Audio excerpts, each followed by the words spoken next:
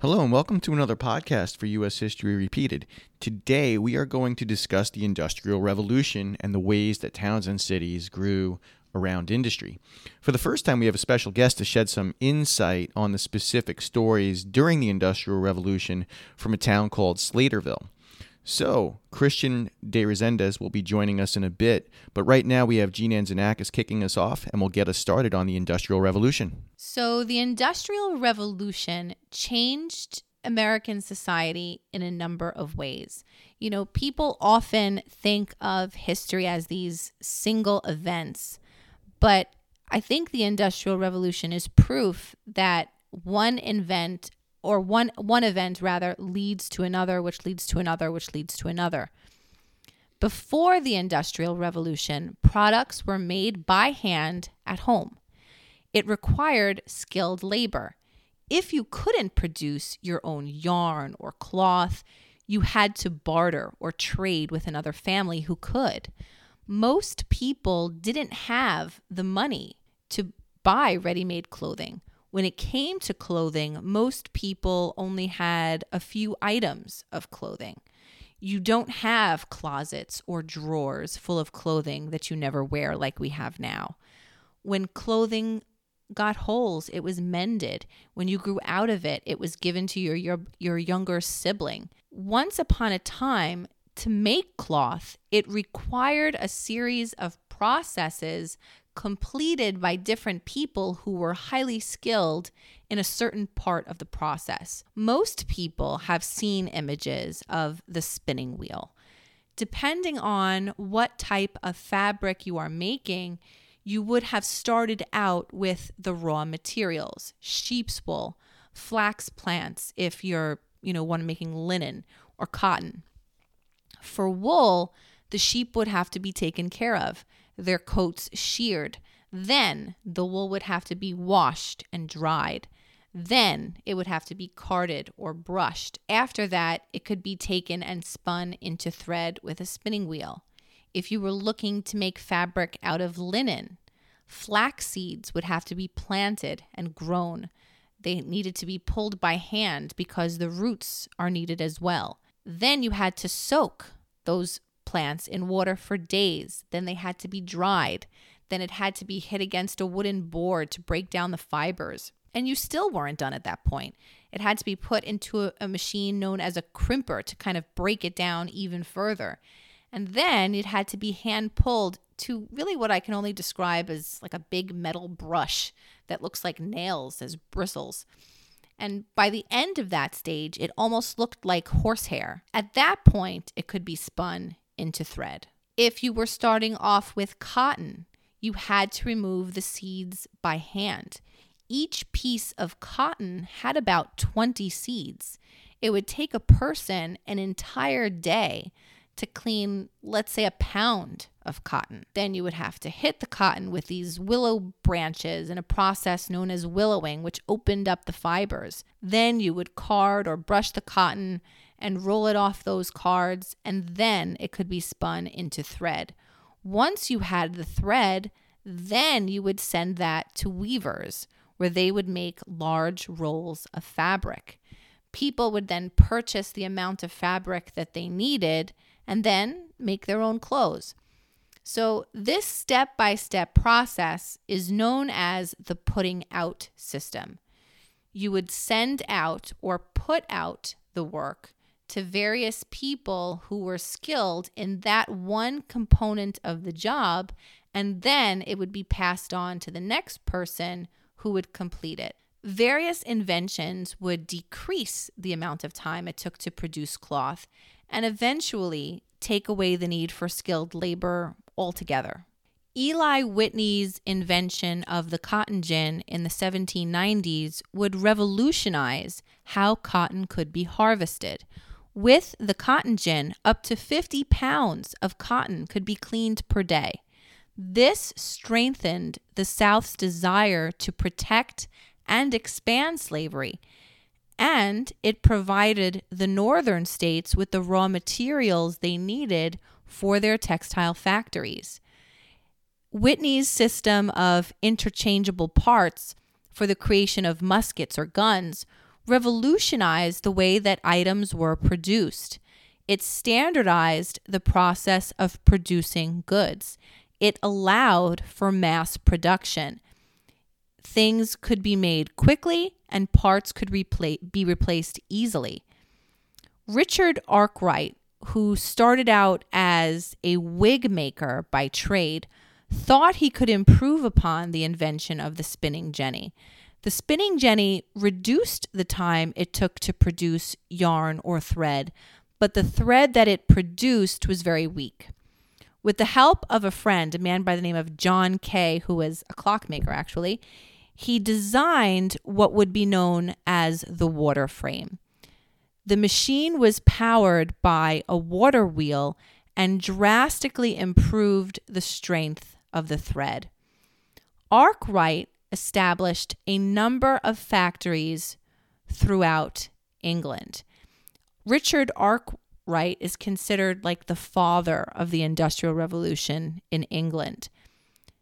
The factory system that was established in England, they sought to keep the innovations of the Industrial Revolution from spreading to its former colonies. They tried to prevent textile workers from emigrating and even outlawed taking blueprints of the machines to the United States.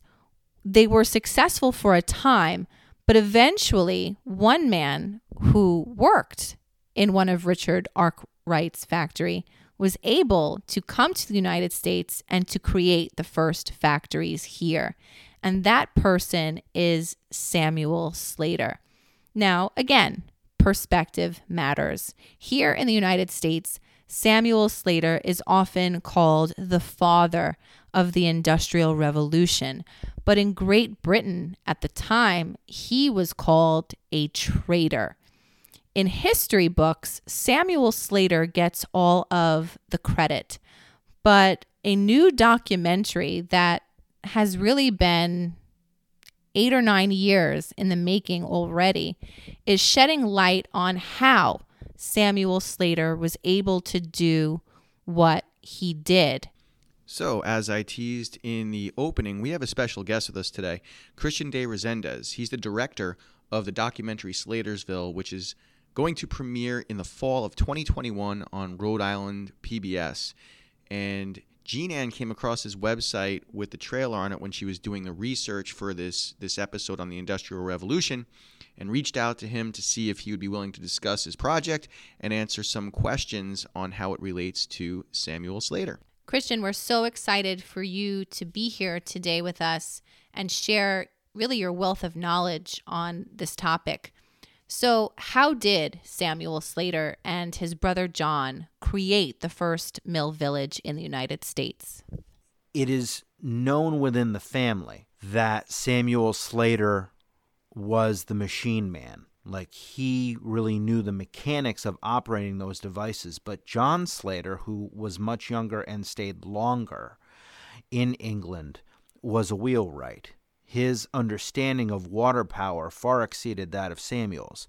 So if Samuel knew that he was going to have to expand over here, he needed his brother to come over.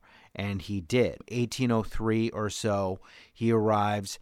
1806, May 26th of that year, they found Slatersville. And by July 4th of 1807, the mill opens officially. When they get here, John Slater and Sam Slater go looking for land near water that they can use. When they get to what is now Slatersville, they find an area called Bufham's Mills, okay? And they purchase the land rights and water rights. I believe it's about 1,200 acres at that point. And they just build the dams. They construct the dams, and they build the first mill that opens in 1807, as I said. Then fire destroys that mill in 1826, and it is very quickly replaced by a stone structure and bell tower that is still standing today. What would people be surprised to know about the factory and the surrounding village of Slatersville? people made their living off the land. They existed off the land, farmers and so on. And there were some artisan shops here and there. But this was a concentrated, orchestrated effort on the part of mass industrialization that had not been done before. And to us, that's like a regular thing now. I think that would be a major thing. The other element is the fact that when they started this, there was no real blueprint. We're going to create this village concept, a New England village. We're going to own everything there. We're going to own the mill building. We're going to build buildings around it so we can add to our needs as a business. We're going to build housing for the workers, and we're going to build some centers, a meeting house, some commercial block buildings, and all of that. Now, they didn't go in having this whole thing laid out. They added these buildings out of necessity as they went along, but it took a long time. I mean, they didn't go in and, logic would tell us today, hey, there needs to be a general store. There needs to be a meeting location. They need to be this or that. If the village opens in 1806, the mill opens in 1807, and the commercial block buildings aren't built until 1840 and 1850. The Slatersville Congregational Church the congregation is formed in 1816, but the church isn't built until 1838. The housing is what came in first, about 1810-ish. Okay. So now they need to bring in workers for these factories. Correct. And so they are providing that housing there. So housing, yes, that would make sense to be there first. But as far as the other stuff that would be needed for your workers to stay there, I mean, one of the things that comes out that's very important in the England portion of the story is Jedediah Strutt, who Sam Slater apprenticed to for 6.5 years, needed to keep his workers happy if they were going to stay. So he made a life for them as much as possible by giving them lots to grow vegetables, giving them places to meet, giving them activities, and so on. The Slaters had to do the same thing, though they were a little slower to move on it in some ways. One of the things that you and I have touched upon is Sunday school. The first Sunday school in the country, I think it's a little hard to say, but my understanding is the first Sunday school was the very first one was probably in Pawtucket. Slatersville, as it grew, knew that they needed to do something with the kids on a Sunday. The women and children and any men who happen to be employed in the mill worked 6 days a week for grueling hours, and on Sunday they needed to give them something to do. So that was the one day a week that they were educated. Sunday school, as we know it today, is regarded more as a religious classroom. This was not such a thing. It was something that it was the one day a week where these kids got reading, writing, arithmetic, whatever it was that was needed for some form of education. And Slatersville Congregational Church had one of the first, very earliest Sunday schools in the country. Amos Lockwood was a mill supervisor. He was not a Slater by blood, but he had a profound impact on the village history. And he was here for several decades, at least 4 decades. He was a mill supervisor. He had a bunch of roles within the community. He also was a member of the church. I think he was a board member of the church. And he ran the Sunday school. So when these kids came in line to have their Sunday school weekly, they weren't going to mess around. I mean, that Sunday morning was used for religious teaching, but the Sunday school was also used for social control. Keep these kids in line. They're not going to screw around. I mean, you need to keep your entire village, man, woman, and child, regimented and disciplined in order to keep the manufacturing business going. And even then, the money that they got went back into the village, whether it be like a general store. Well, guess who owns the general store? They get it back anyway. In your research for the film, you learned of an endowment made by John Fox Slater that allowed for the education of freedmen in the years following the Civil War. In what ways do you think that donation made an impact on American history?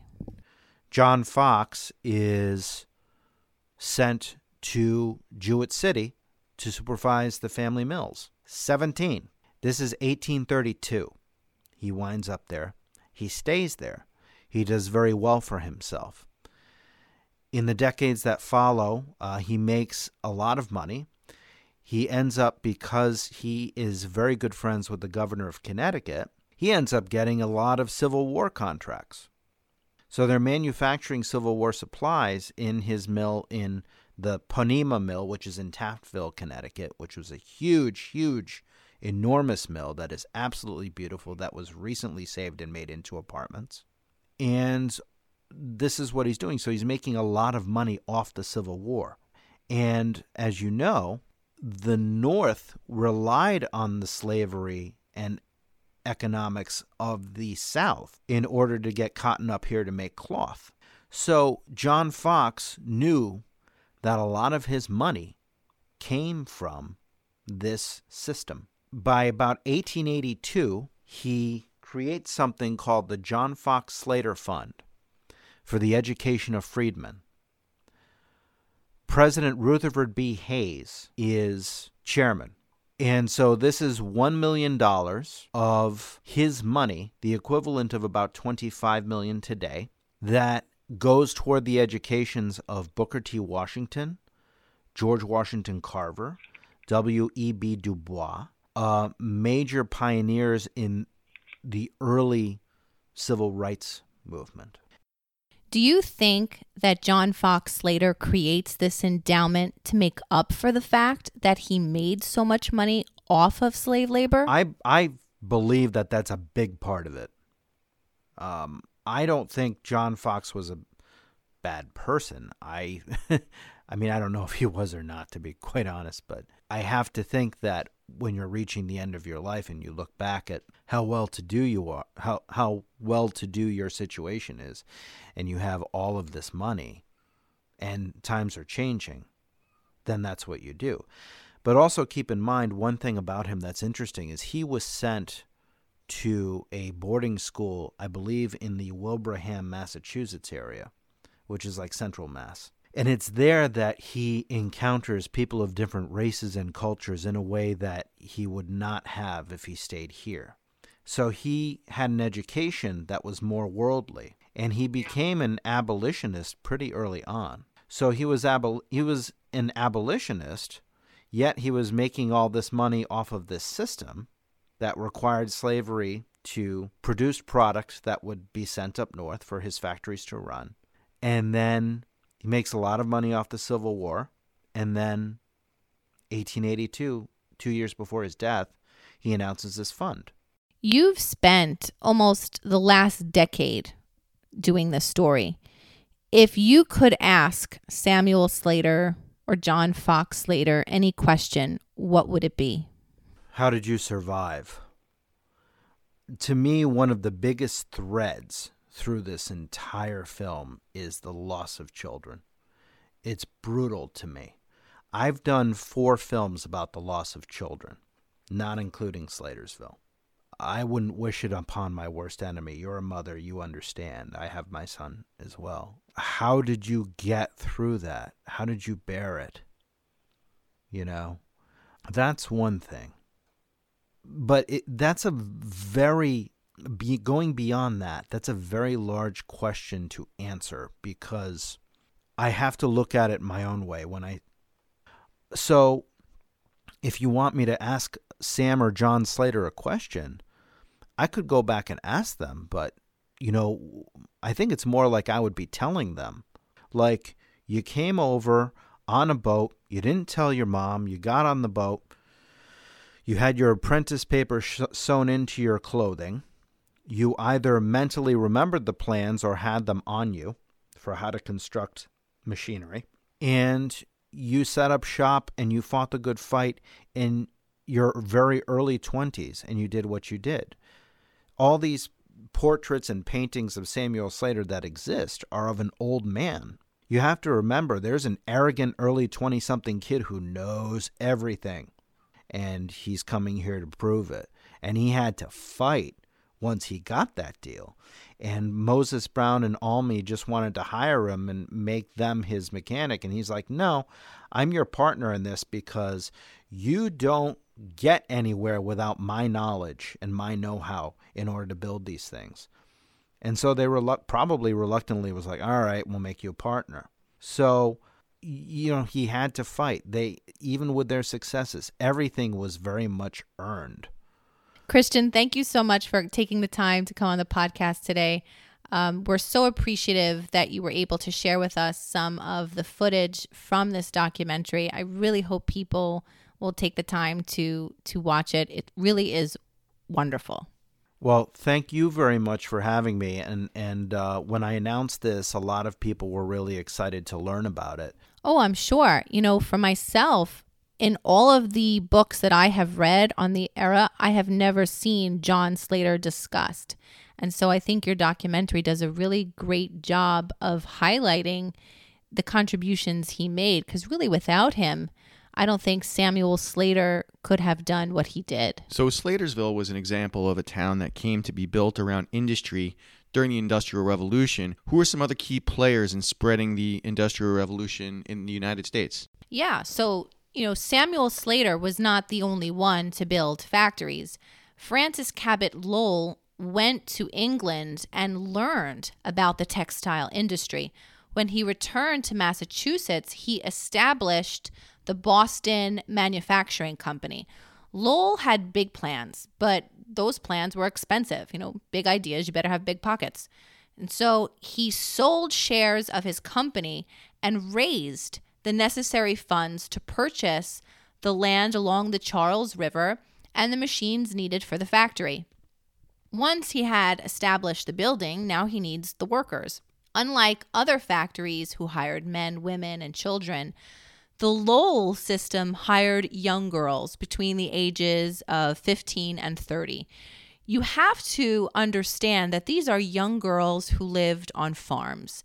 They are used to hard work.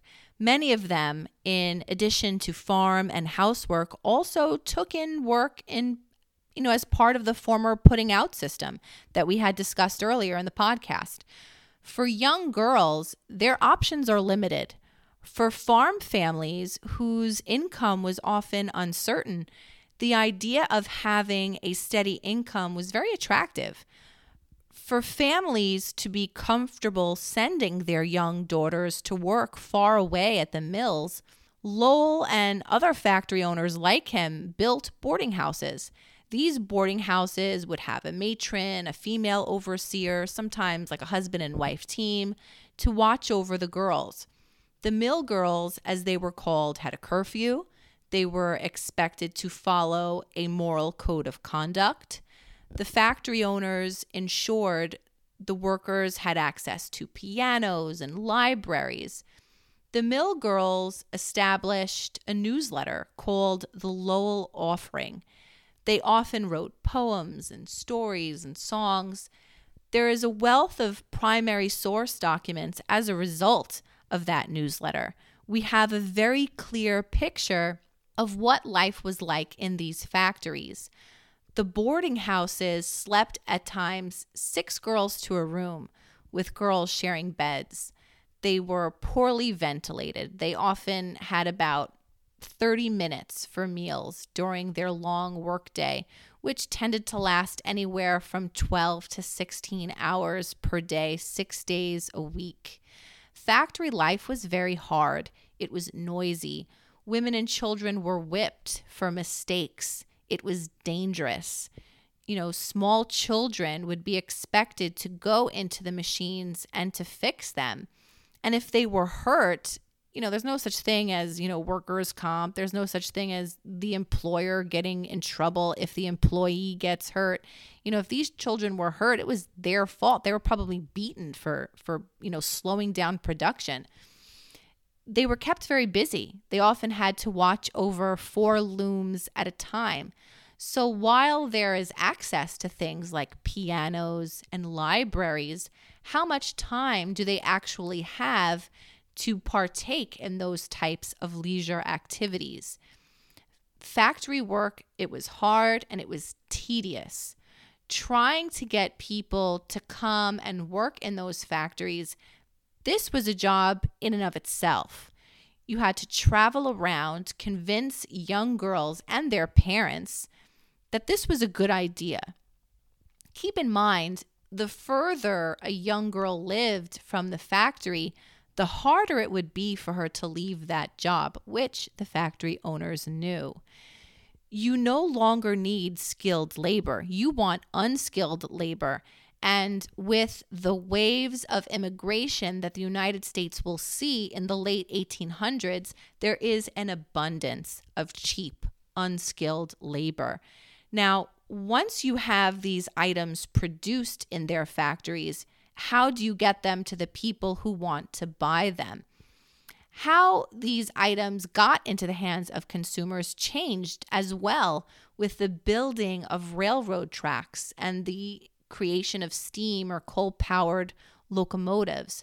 Railroads, which were first introduced in Britain, quickly changed the landscape of transportation for both people and goods. By the 1830s, we are seeing the creation of railroad companies. And when we talk about the Civil War in later podcasts and the advantages that the North had, railroad lines will play a role in that. Eventually, in the 1860s, with the Transcontinental Railroad, further westward settlement was possible, and life on the frontier will be made somewhat easier. Another big change was with communication. Communication wasn't always as instant as it is today. You know, ancient civilizations, they used smoke signals. They would light a torch. Somebody further down would see the torch. They would light theirs, ringing bells to sound an alarm. But when other countries wanted to communicate, they had to send letters on horseback or on a ship. Depending upon the distance, it would take weeks or months to get the message there, and even longer to get a response. This changed in the 1840s with the invention of the telegraph. Samuel B. Morse sent the first message via telegraph in 1844.